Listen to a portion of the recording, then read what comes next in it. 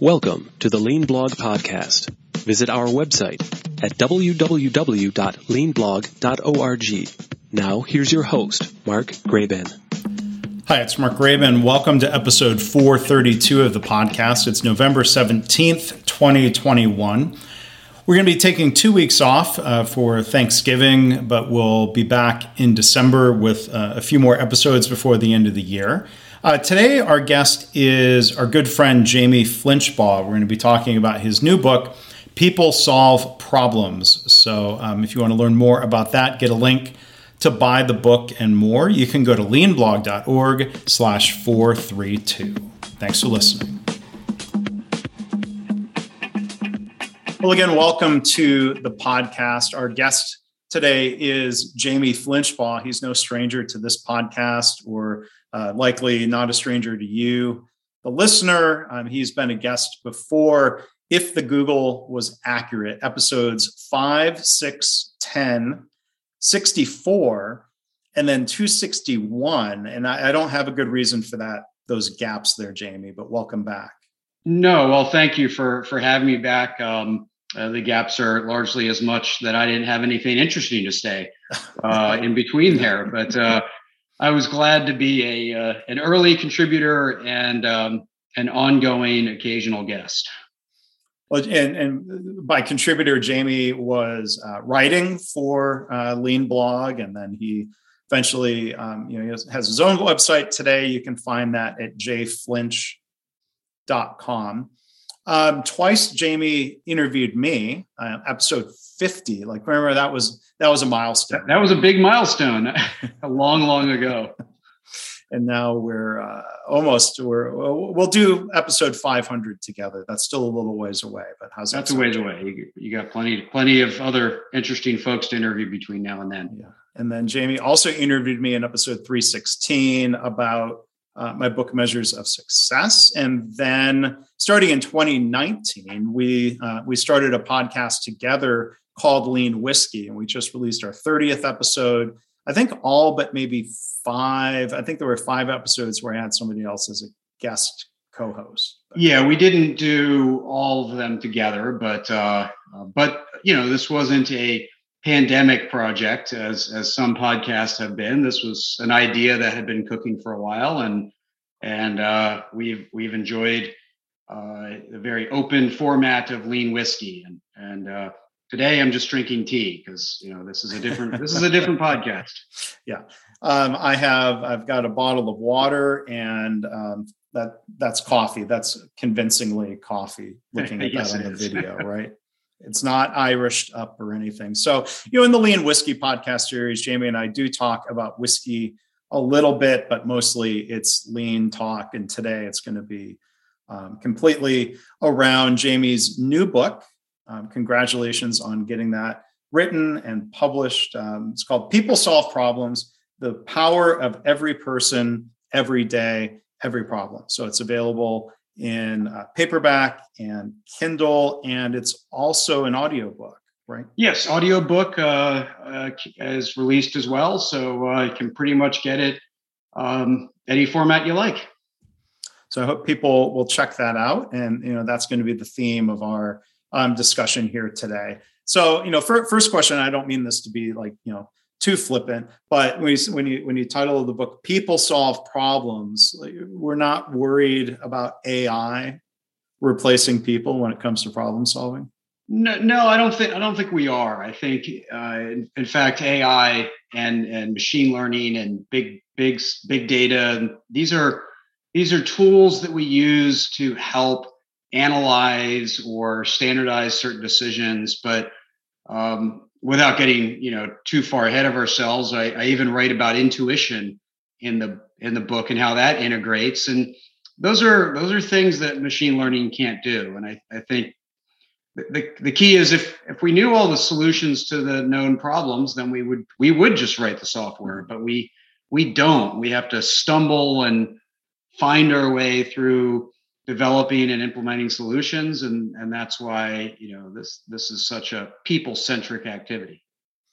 And that's one of the downsides of automating people out of a job. The automation, whether it's physical automation or software automation can't contribute to the organization when it comes to problem solving and bettering the company. No, that's right. I think they can help standardize and provide leverage in a lot of ways. By no means am I anti-software, but the key is somebody still has to understand cause and effect, and whether it's about something that went wrong or it's about something that could go better, whichever type of gap you're talking about, someone has to decide that there's a gap. Someone has to find a way through and understand cause and effect so that you can find a better path through.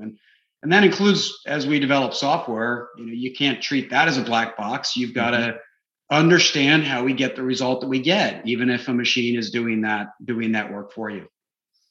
And for those who are watching the video, you might notice I'm wearing a KaiNexus logo shirt today, and so one other tidbit about Jamie's background.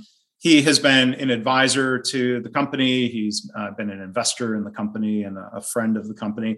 But KaiNexus has never pitched or promised or even dreamed that web-based software would be in some way automating problem solving. That that we're in agreement. There is a role for people using software to help track their improvement activities, for example. Yeah, and just a little backstory to help illuminate that point is that people need help too, right? They need a good system underneath them, whether it's pen and paper or it's software, to help keep things organized, help track things, help connect them to each other, help reference and sort and provide reminders and all those wonderful things. And I saw plenty of organizations over the years that would do a really great job with putting problem solving up on a wall and walking the wall, and that's great if that works for you. But I've also worked with organizations that are 10,000 people spread out over a equally broad number of locations, and there's no wall to walk. So software provides that job aid to help make those things a little bit easier. And I actually had identified that as a possibility. And on my old business, I put developing such software on my own strategic plan. And after a couple of years of not getting around to it, that's when I discovered KaiNexus and decided, well, why develop? I just wanted the problem improved. I didn't need to do it all myself. So when I found KaiNexus, I stopped trying to build my own software and just got behind KaiNexus. Yeah, well, and thank you for doing that and for your support. But as you say, as the book title says, people solve problems. I think of KaiNexus in a way. There's a parallel in healthcare. You have an electronic medical record system. Now, IBM and Watson has made noise for a decade or longer about AI diagnosis or what have you. I don't know how that's panned out. It still seems like more promise than anything. But having a system of record to keep things organized and to allow for communication and collaboration and tallying up the way people might tally up data within an electronic medical record. I think there's something useful there, that interface between people and technology that's supporting them, not replacing or automating their thoughts, really. Yeah, and there's opportunities to use diagnostic tools and AI to help reduce noise and variation and provide some job aids to help the judgment along, to say, hey, did you mean to look at this, or would you consider that, or did you forget this step? And there's a lot of great things you can do to help reduce that variation and make us less dependent on having a bad day or being tired or just rushing through a task. But again, those critical moments of judgment, insight, intuition, creativity, those are things that still humans are absolutely best suited for. Yeah. And final point I'll make before moving on, back to the book. But there are certain things that software can more rigorously track and follow up on. For example, if somebody has said, I'm going to complete a certain task or assignment by a certain date, that can be automated, that reminder or something that flags the human to intervene, and whether, that's a manager or an improvement coach to jump in and try to help. But that's pretty minimal when it comes to automating things. Yeah, and this is where, our brains, when we have a lot of the things taken care of with routine, with standards, with automation, our brains can be free to do those other things. Like I like to argue, if you had to rethink the process for brushing your teeth every day, then that couldn't be your aha moment when you start thinking about a problem at work, and let your brain run free with it, because your brain is busy just trying to get through the task. So yeah, we do want to standardize things, automate them, make them a lot easier so that we can use the human brain for tasks that it's best suited for. Yeah.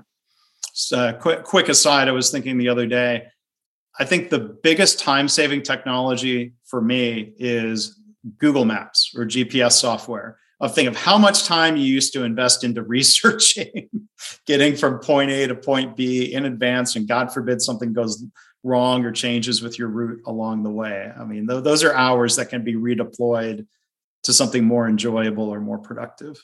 Oh, and I used to go on trips, and have 3 to 4 weeks a month, and I'd map out, and print the map instructions for, okay, airport to hotel, hotel to client to dinner back to hotel, and every little segment I was going to be on was its own little set of maps. And what a wasteful task that has proven to now be.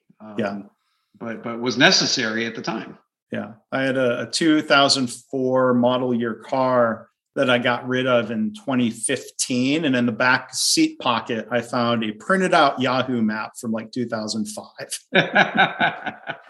Car was a little time machine. Yeah. Well, right on top of it is laying an old Garmin that was discarded a few years later, probably. Yeah. All right. So anyway, back to the book, People Solve Problems. It had been how many years between the Hitchhiker's Guide to Lean that you co-authored with Andy Carlino and this book, People Solve Problems? Yeah, that came out December of 2005. I keep wanting to shorten that duration, but December of 2005, although so late in December that it's really a 2006 book. But yeah, it's been a long time. In my head, it was 10 years, but clearly that was off by a significant factor. Yeah. And that's not criticism. I was just curious of 15 years. And I'm sure along the way, there are many books you could write next, you're thinking of in terms of topics or themes or structure. And so out of all of that, and considering, all the things that you're doing and you're busy, what was the spark then that said, okay, this idea, now I'm going to sit down and move forward with it? Well, I think there's a couple of factors. One is that I had always said, really for the longest time, when lean was commonly referred to as a waste elimination method, I pushed back pretty hard on the lean community as a whole, just saying, I said, waste is just a type of problem, and it's not all about waste elimination. It's more about problem solving. And so that was a position I've held for a long, long time. Not that it's only about problem solving, just more about problem solving. And then, on top of that, as I essentially sort of started a new advisory and coaching firm beginning of 2020, I've wanted to write a book for a while. Again, the Hitchhiker's Guide continues to do well still. And so for some reasons it was like, well, I don't really, feel like I need to write another book. But problem solving, I had no tools. Wasn't particularly focused on teaching people leadership, their own tool set, their own leaders who design how they're going to do things. And so those things work out quite well, which means that I don't have to tell you what template to use. I don't have to tell you how to do these things. There's people inside that know how to do it, but they're still struggling. they're still struggling to make problem solving really come to life, to breathe, to flourish in their organization. And so for years, and culminating in writing this book, I've just been paying attention to what else is it, right? Why after tool after tool after tool for problem solving do companies still struggle to make problem solving flourish in their organization? And that's what got me to start digging into this topic in a much deeper way. Yeah, and there's a lot of depth and a lot to dig into with the book. So, first question comes to mind. Like, early in the book, you talk about the idea of behaviors driving action. So, what are some of the key behaviors that can either drive more problem-solving activity, or maybe more importantly, better, more effective problem solving? So I can't remember if I start with this one, but it's perhaps my favorite, and that's the key of learning deliberately. That problem solving is by definition, at least my definition, a learning activity. If we already know the answer, then you don't have to problem solve; you just execute, right? And even most of the time that we think we know the answer, we can just execute, right? If your computer's glitchy, 19 out of 20 times people will just restart their computer, and at least half the time the problem solves itself. You don't even want to understand why. You just accept the gift and move on. But problem solving is about understanding why, understanding what's going to work, understanding why the problem exists, why the gap really is. And so you have to approach it from an orientation of learning.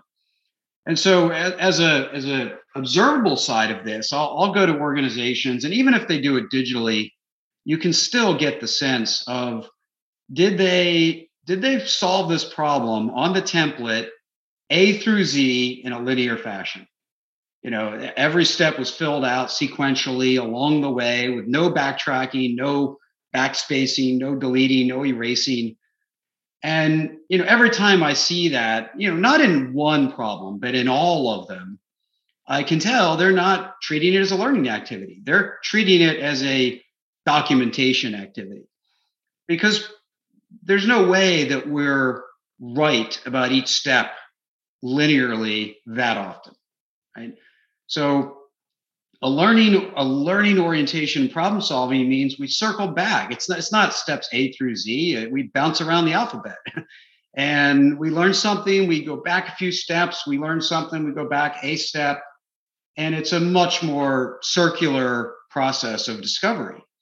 And so that's just an observable indicator of when I think people are treating problem solving like a procedure instead of a discovery method. And along with that, just to point out another behavior, I think collaborate.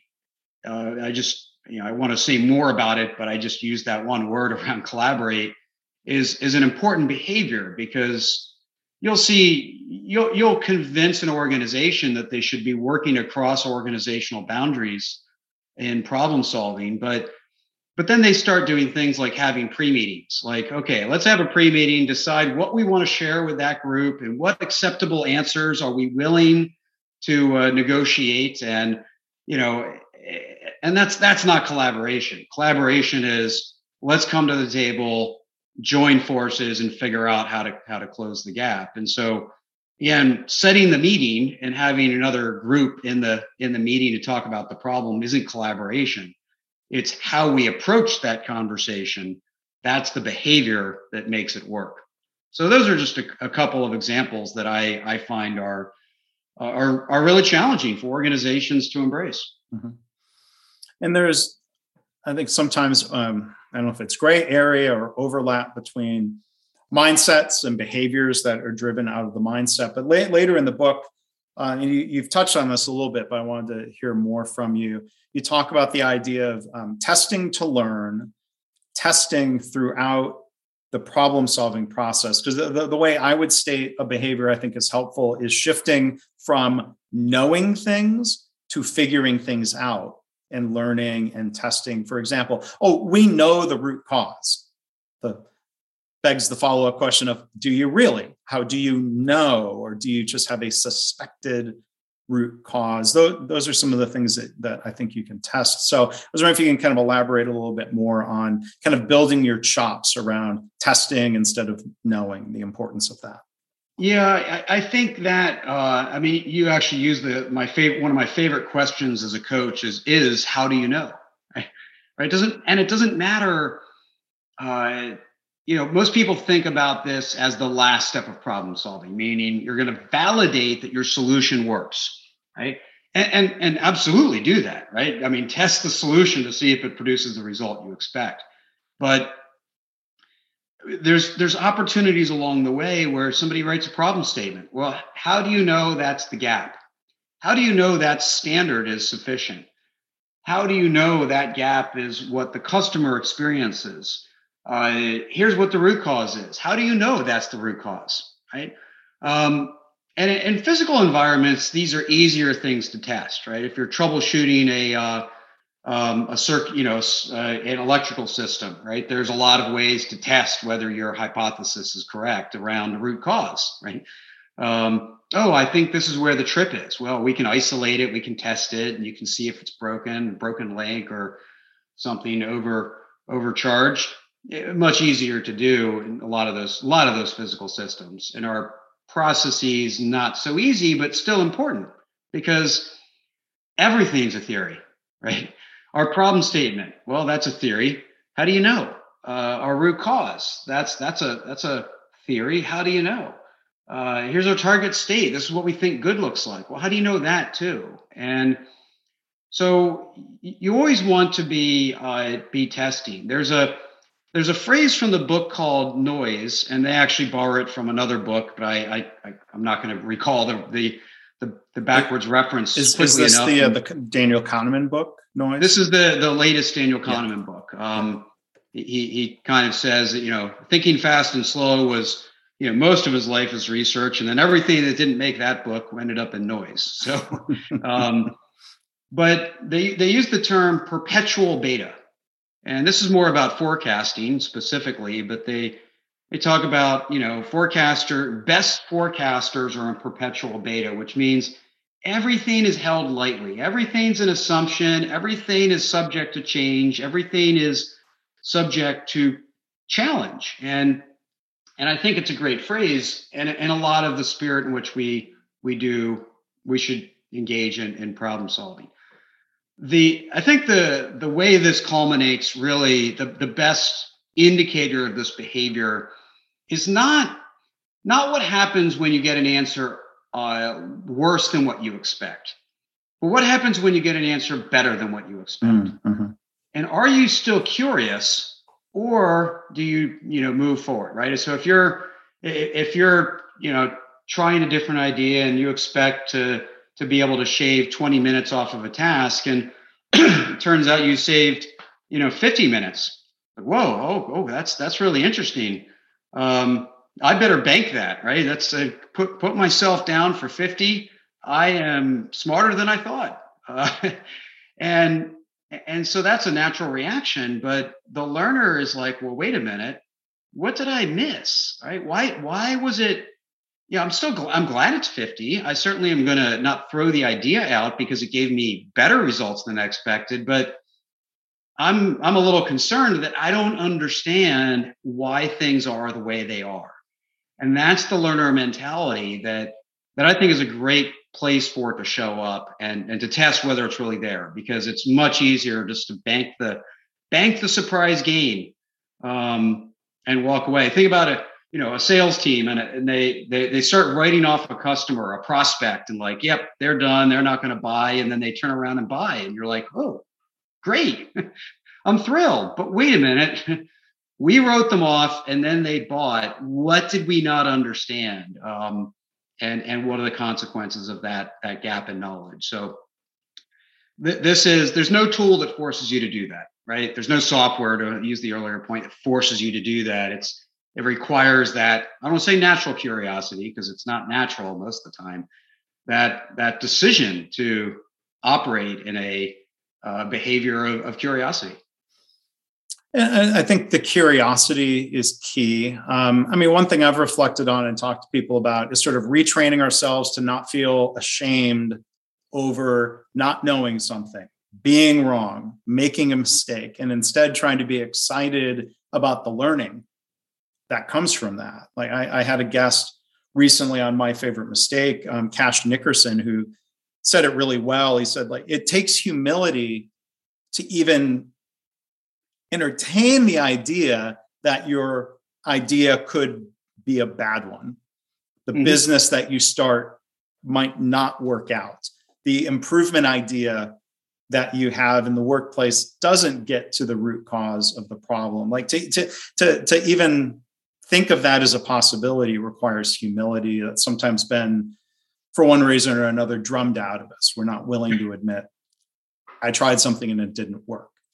Right. And I like to refer to myself as a recovering engineer. I've got, 3 engineering degrees, and one of the things I'm trying to recover from is the idea that, we should be right all the time. But I used to hold that belief before I was an engineer anyway. So it was a more natural thing. But this is a behavior that can be learned. So I've been an entrepreneur in the past. I don't consider myself one right now because the business I have I'm not setting up to scale. I'm not building a business. It's just me doing what I do. But I would still, and I'd go in and out of this practice, but I would, for certain periods of time, I would force myself to come up with a new business idea every single month. And the idea was force myself, to be creative, right? Because that takes practice, and think strategically and all the things. How would you put this business together? Does it make sense? What questions do I have? And that was always just good practice. But the other part was to be able to look at my own ideas and say, that's awful. That's not going to work. That's bad. And throw it away. And be okay with throwing it away, right? If you fall in love with every idea, then the cycle of testing your idea can be very big and cumbersome. And so if you look at more ideas and say no to some of them or many of them, you realize that not only is it okay to have bad ideas or wrong ideas, it's natural, and it actually makes you smarter about what the good ones are. I recently, just in the past couple of days, gave some advice to a client that has dramatically ramped up their problem solving. And so I was challenging them on what percentage of the ideas tested work. And so far it's been all of them. And it's like, are you really challenging yourself to stretch and be creative and do breakthroughs? Because that probably suggests to me that you're not stretching yourself very far, because they shouldn't all work, right? You're not trying very hard at breakthrough performance if every idea is such a slam dunk that it works each time. Yeah, but you talk about learning or unlearning and relearning these behaviors. You probably know of the exercise, I don't know if you've participated in it, where you're given a bunch of materials like uncooked spaghetti and marshmallows and whatever else is in that, and you have to build the tallest structure that you can that doesn't collapse in a certain period of time. Have you ever? I think I've only read about this. The marshmallow challenge. I've facilitated it many times. I've facilitated it for several hundred people once, or a few times, and it's a great exercise because teams come together and they want to be right. They have a time limit, and they don't experiment. They don't test. They just design with an assumption, and then they try to win. And it's interesting that a lot of kindergartners do better than a lot of professional adults, because they're more willing just to play with ideas, to be wrong, to try it out, because they're not expected. Of course, who is expected to have the answer to how to put spaghetti and marshmallow and tape together, right? There was no class on that, right? So even if you were an engineer or an architect, So of course you shouldn't have the answer. So go ahead and play. You're facing new territory, and most of the time we are. Yeah. So going back to when you say, you're an entrepreneur, I mean, I think that's probably in your nature. You don't lose that. You might not have an active startup at the time, but I mean, I do think, though, to be fair to you, I think bringing a book to market is an entrepreneurial venture. It's not forming a company, but thinking of the book as a product, the book helps ideas scale in a way that might scale better than relying on just going and giving talks or speeches. Did you think about the book as a startup in any way? A bit. I was less concerned about, I'll say, the profitability of the venture, in part because I wasn't trying to employ people through it. Right. That's always as an entrepreneur, that's always my big focus is it's not on how much money I make as the founder or owner, but on all the people that depend on the business having a livelihood, and that's stressful but also rewarding. So to me, it was less about the profitability of the venture, but it is about testing the ideas. It is about providing access to ideas at a lower price point than engaging with me directly. And this was what with my old business, I always wanted to keep lowering the lowest entry point, right? So, instead of a consulting engagement, could you just attend a class? And how cheap can that be? And then it's like, write a book. Now you can test the ideas even cheaper, at least access them. And so, there's a lot of people that will never call me, that will never engage me as a coach or an advisor, whether they can't afford to or never think to or whatever, right? Just don't know how to find me. But if they can find some ideas in the book that are useful at a much lower price point than working with me directly, then fantastic.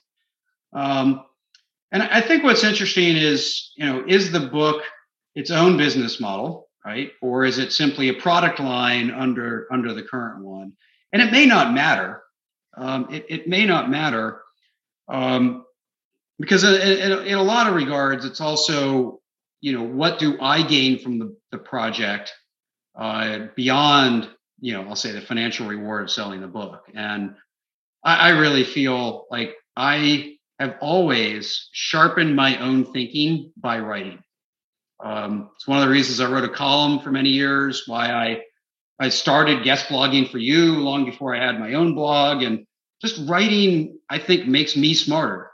And so that was, going back to your earlier question, that's one of the reasons I wrote this book, is that I had a lot to say, but I didn't have a lot to say well. And so writing the book kind of forces me to learn how to say these things well, at least better, maybe not well, but at least say them better. And so while I'm certainly glad to have published, if I decided not to publish, just had all this writing, it would have been a big exercise for myself, but it still would have been a worthwhile one.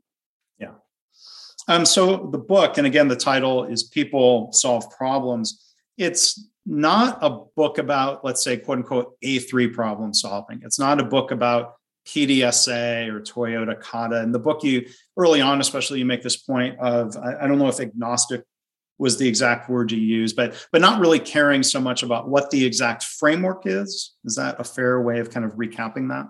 Yeah, absolutely. I do say it's a tool agnostic book, and the first version of it was not, because I like A3 problem solving. I've got Art Smalley and Durward Sobek's Understanding A3 Thinking right over my shoulder. It was my favorite of the many good problem solving books.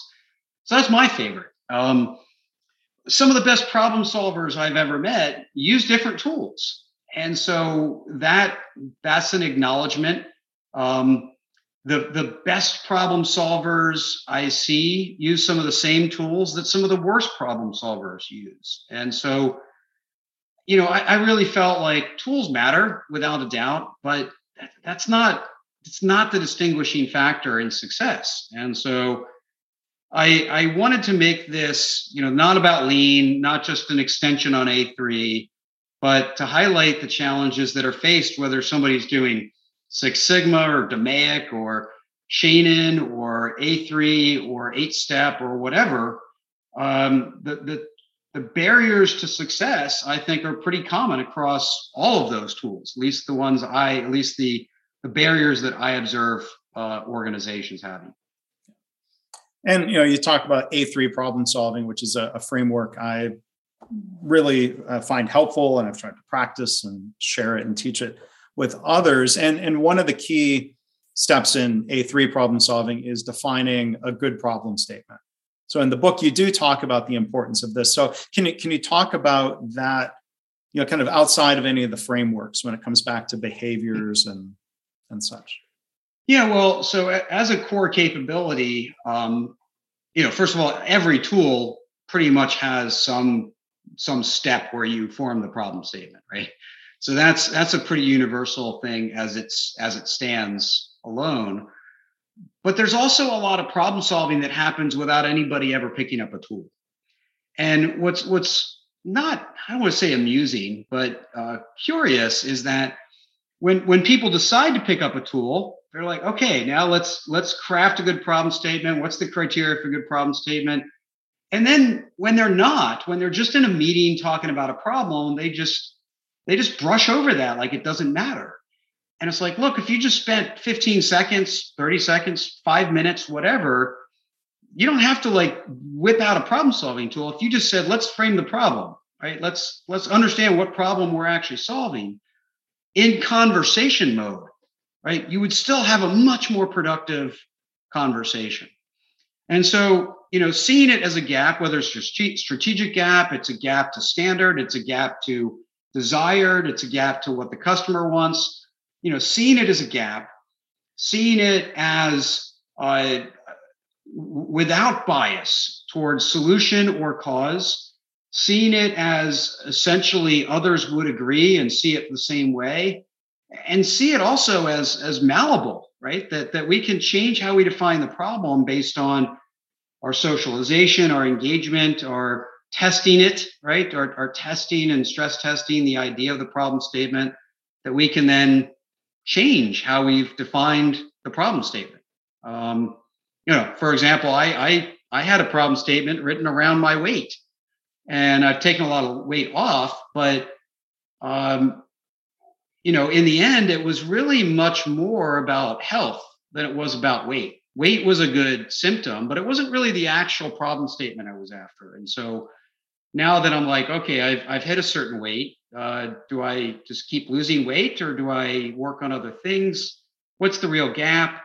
I don't need to write it down. I mean, I probably will, but it's the thought process of understanding the gap, and as a gap, being malleable with it and being curious about, is that the right gap, and what do we understand or not understand about it? And again, regardless of your problem solving tool, or even if you're having a conversation without a problem solving tool, that question matters. So we've got a question for you. I'm going to put you on the spot, ask for a little coaching or feedback. So one problem, or it's more of an improvement. Well, I could frame it as a problem. This won't be the most precise problem statement articulation, but I've been trying to grow the audience for the My Favorite Mistake podcast. Yes. And you mentioned earlier about cause and effect. So I wanted to kind of explore this a little bit. I've been in, you'll probably pick right up on what I would expect you might want to coach me on here. I'm trying all sorts of different countermeasures. I've engaged a PR firm to help create some opportunities to be on some radio shows to try to talk about the podcast and the themes of the podcast.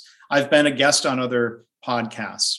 I recently went and tweaked the formal name of the podcast to include, phrases like, to help try to return better if somebody were to search for business mistakes. My podcast didn't come up in the results, but it's now My Favorite Mistake : and there's sort of some words there, and it's coming up better in some of the searches. So I'm trying all these different things, trying to help solve this problem. I mean, what are some questions that you would ask or guidance that you might give me about trying all these things? And so again, without being an expert in the domain, which I'm anything but, I pretty much stop at recording podcasts, right? Rather than knowing what makes them successful. But I would start to ask questions around what good looks like and what variables matter for growth from a tracking standpoint, right? So while you have a lot of episodes of My Favorite Mistake, you don't have the same duration as other podcasts. What matters more? The longevity of it from the first date to the most recent date, or how many episodes there are? I don't know, but how might we compare that against other data points that you have? Yeah, so there's a variable I'm maybe not considering there. Is the podcast too long? Is the podcast too short? Is it, so if you start to look at your own body of knowledge, you also have to ask yourself, well, is there other bodies of knowledge out there, right?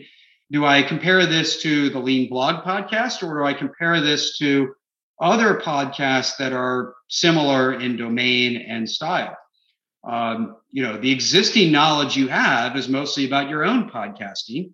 And of course, you've listened to others, you've listened to advice, you've talked with that many other podcasters, but quite frankly, most people in podcasting have less experience than you. So you're usually more in the advice giving domain than the advice receiving domain. So how do you get curious about what others have done in that space? And then the other thing I think I'd start to poke at is, well, you're trying a bunch of things. You're trying them all at once. How do you know that 5 of them actually helped and 4 of them hurt? And so you ended up a little bit better off, but you could have been a lot better off if you had only done the 5 things that helped. Now, we might have enough base knowledge of how things work to go, well, will this actually hurt? Maybe it won't hurt. Maybe it just won't help when done at the same time as something else, right? And so is it throwing spaghetti against the wall, seeing what sticks? Is it simply trying to prime the pump and then see what happens? Or is it trying to develop a recipe of what is actually going to make a difference? And one of the key questions I'd ask, which isn't the heart of what you're after, is, are you trying to build knowledge for the next 3 new podcasts that you start? Or are you just trying to, build knowledge to support this one podcast? Because the knowledge that you gain from learning has a different return on investment depending on, how you see that knowledge in relation to the rest of your work. Is this scalable knowledge that you're building, or is this acute, specifically applied knowledge? Mm-hmm. Well, so there's a number of things you touched on there. Like, for one, I figured as you did, you would pick up on I'm probably trying too many things all at once, which then completely muddies the cause and effect of which of those countermeasures do I put more time and or money into versus not. So I'm kind of muddying the water there. I'm probably being more, my other reflection is I'm probably being more of an experimentalist than a problem solver. Like, I don't think this is a case where I can say, well, there's a root cause for why I'm trying to grow. It's not even so much solving a problem. I could define anyone who's not listening as a problem. That's not the right way to say it, but I'm trying things, but I'm falling into a trap of, I think, trying too many things at once, as you pointed out. Yeah. Well, I think absolutely, at least if you want to understand why you got the result that you wanted. So you could double down or not double down. But even around the problem statement, like I said, they're all gaps. So maybe the gap isn't every person in the world should listen to this podcast, but what is the target number and by when, right? There's a lot of times I'll see problem statements written as, this should be faster, this should be bigger, this should be better. Well, even if it's faster, it's like, well, how much faster? Well, we don't know. We just know it's too slow. All right, well then write your problem statement with a blank space that says it currently takes X and it should take Y. And one of the things we have to do and be curious about and explore is, what should Y be? Right? What is the target? And if we haven't defined it yet, theoretically, most problem solving tools would say, well, define it first before you go on problem solving. But in a lot of cases, people, they just don't know. There's nobody that can just draw a line in the sand and define it. So it takes their exploration of getting into the problem to do the learning that tells you what the answer maybe should be. And it's okay as long as you, again, and that's why I say, write why, or put a space there, a blank, and say that, just remind yourself that it's not faster. It's X amount faster, and I got to figure out what X is. And that's something I should be curious about as well. Mm-hmm. But I think, going through that sort of impromptu exercise, and, thank you for humoring me with that. I mean, you kind of apologized a little bit about, well, I'm not an expert in this domain, but I think the discussion kind of proved what you don't have to be a domain, because I wasn't asking you for the answers. Hey, Jamie, what are the 3 things I should do to grow my podcast? That might be something born out of expertise, but coaching around thought process, I think is pretty transferable. Yeah, right. And that's where, I think coaching in problem solving is one of the most underutilized investments there is. Because for one, we're more focused on the answer than we are the process, right? Once we're in the problem, why are we doing problem solving? Well, to come up with an answer, right? So we are naturally going to be more focused on the answer. The coach can help us focus on the process. And when the process has gone awry, they can call it out. They can call attention to it. So I think that's one reason. Second is that as a coach, even if I'm not that good, I am putting all of my energy on the process, which means that my learning as a coach around process accelerates faster than it would by doing the problem. Because again, when you're in the problem, you're 2 parts focused on the solution, 1 part focused on the process, no matter how hard you try. But if you're the coach, you're 100% focused on the process. You can learn about process better, faster. And then the third thing I'll say is, and this is reinforced in the book Noise, although it's not not where I get it from, is, there is wisdom in crowds. There is catching blind spots. There is thinking out loud and things like that. And I believe in a good organization, the minimum number of people involved in any problem is 2. Whereas in most organizations, 1 individual can conceive of a problem, investigate it, come up with a solution, and even implement it without interacting with anybody, if they so choose.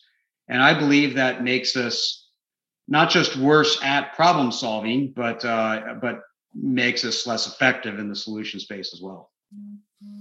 There's one other thing I wanted to follow up on, and there's 2 things that might be interconnected, or maybe you might want to address them one at a time. When you were kind of going through coaching me, you kind of brought up the idea of, when do you rely on your own experiments versus looking to others for experience, knowledge, information? And then the second question, coming back to something you mentioned earlier, and I know you write about, is the role of intuition versus data. Yeah. So, I think the idea of what is our own domain and where is my knowledge versus somebody else's, is we have to treat, at some level, we have to treat every instance, every step and repeat as its own, experiment. It's like, hey, this recipe works great. Well, okay, it doesn't work as well for me. Well, what's different? Is it the kitchen? Is it the oven? Is it the ingredients? Is it the person? Like what? There's always something different. Even just today, I was listening to someone talk about a solution they had put in place, and they're now going to apply it to this next step in the process that they responsible for. So they're responsible for this process. It worked in the front half. Now they're going to try it again in the back half. But okay, so are you going to try it, or are you going to test it, or are you going to just implement it, right? It's like, just because it worked once doesn't guarantee it's going to work in the second stage of the same process. So it still should be treated as a test. And this is one of those places where intuition starts to come into play. It's like, well, how similar is that, right? How similar are our situations? How similar are our podcasts? How similar is the front half of the process to the back half of the process? What might matter? If you go look at research, right, academic research, and academic research most cases tries to draw a correlation, whether it's through actual physical modeling, whether it's through data sets, whether it's they basically try to do some type of study or experiment to draw correlations between key variables. But before they start, they decide what variables to include and which ones to exclude. Well, did they model the whole world to draw that conclusion, or did they use their experience-based intuition to say, this is where I think I can draw the line? Right? And without question, they sometimes draw it way too narrow, and intuition does not always serve us well. But we utilize it whether we think we are or we not, right? Which I have 15 problems I could go solve. Which one do I want to go solve? Well, do I really have a rigorous analytical process, or did I have a gut feeling, right? Do I need to test everything I write down, or do I just need to test these three things? There's some intuition in all of that. And I think problem solving is much better when we acknowledge it, when we embrace it, and essentially when we create the room in our processes to allow the intuition to seep in, to breathe, to be tapped. And so whether that's a facilitated exercise that allows people to tap into their creativity and their thought process, or sleeping on it, right, which is a common technique, or what I love to do now is, when I have not so much my own problems, but the people I coach, when they're wrestling with difficult problems and I'm coaching them over a period of time with the challenges they're facing, like, I've got a call coming up on Tuesday, I'm going for a hike on Sunday. Let me just let that question linger in my head and be more curious about it and see what comes out. And I'm not trying to solve it while I'm on my hike. Otherwise, I bring a notebook with me. I'm just allowing my intuition to perhaps interact with that question or that problem for a period of time. And so, intuition's always there. We just pretend we're analytical all the time. And so we're much better off when we embrace and allow for the intuition to be used effectively along the way. The way you talk about intuition makes me think of a concept that's used a lot in the training within industry approach, this word knack. Sometimes you have a knack for it. For example, like kind of building on a different recipe or a different approach, example, a recipe. So let's say, Jamie, you said, hey, Mark, I know you make pizzas in the backyard. Send me your dough recipe. Well, I could send you the recipe, which is written out of mathematical measurements of flour, water, yeast, and salt. And then you may report back to me and you're like, man, that dough was really dry. It didn't even really form into a ball. And I'll be like, oh, well, I forgot to pass along the knack of, like, there's the formula, but some days you have to add more water based on humidity and other factors. And you say, well, how do I know how wet the dough is? I'm like, well, you just know. Yeah. Right. You just know after. And so the thing is, our brains are incredibly capable, right? And there's a lot of research behind, what percentage of our brain power we're actually tapping into. And it's small, whatever the number is, doesn't really matter. And here's a good example of how our our neural system is far more effective than our deliberate thought process. Stand on one leg and try to think your way through, lean to the left, lean to the right, rotate your hip, rotate your ankle. Try to analytically have balance. You're going to fall over. Now, just allow your body to make all those neural connections and all those adjustments. And it's, hey, amazing, balance works. And so that's the thing, is that our brain is capable of learning that we don't have the numbers, the words, the frameworks, the lines, the pictures to articulate. And so the smarter we get, the better we are at converting what we do internalize to a recipe, to a process, to a procedure. I always like to say that art is science that we haven't yet fully articulated. Right? It's not that there isn't science behind good dough. There is science behind it, but how do you find it? Well, we just don't know how to articulate it yet.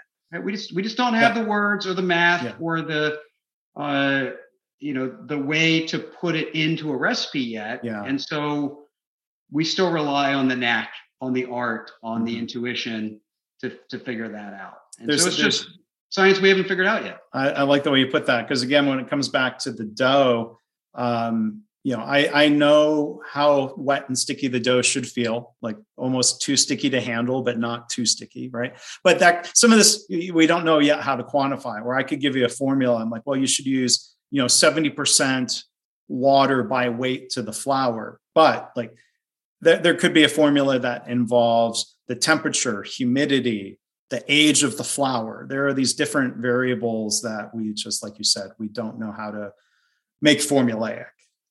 Right. And I'm much like you with pizza. I'm playing with the art of making espresso. And there's, you watch videos and they contradict each other left and right. Don't do this. Oh, this doesn't matter. Oh, this is the most important step. And you listen to these and it's really hard to conclude what the science is.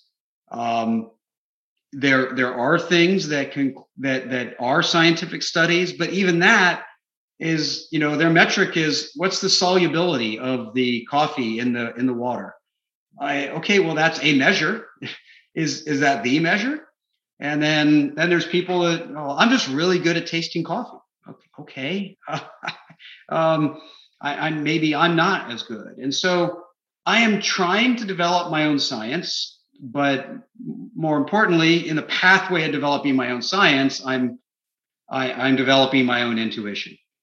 And I don't think I'm ever going to get to science, because nobody seems to have in this domain, but I can at least, in pursuing it as a science, get my intuition sharper when it comes to this, because the age of the beans and the ambient temperature and, all of these things do in fact matter.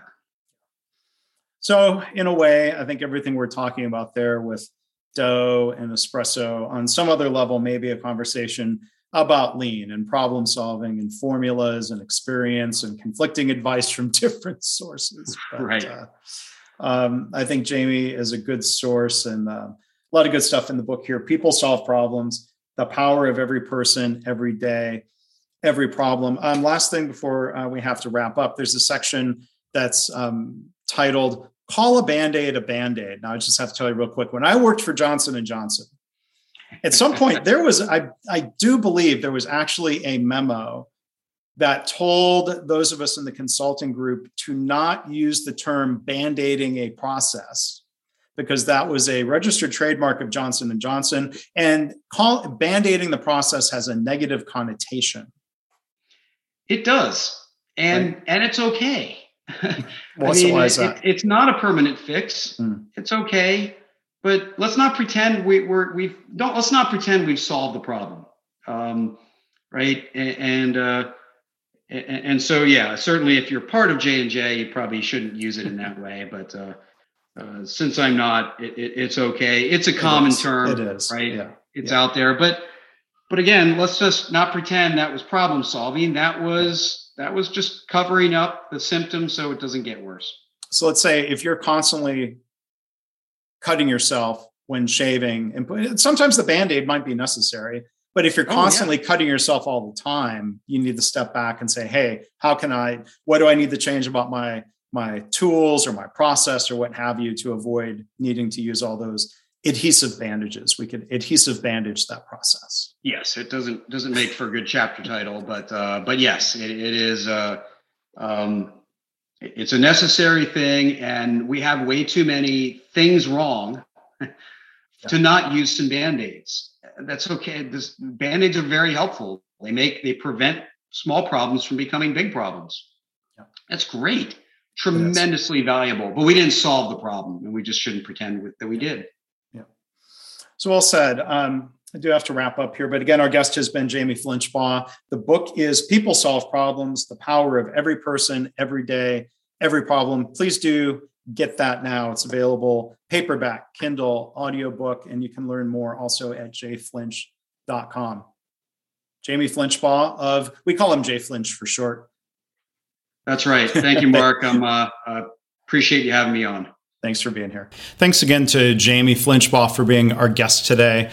Again, for show notes, links, and more, you can go to leanblog.org/432. You can find Jamie's new book on Amazon. And again, his website is jflinch.com. Thanks for listening. This has been the Lean Blog Podcast. For lean news and commentary updated daily, visit www.leanblog.org. If you have any questions or comments about this podcast, email Mark at leanpodcast@gmail.com.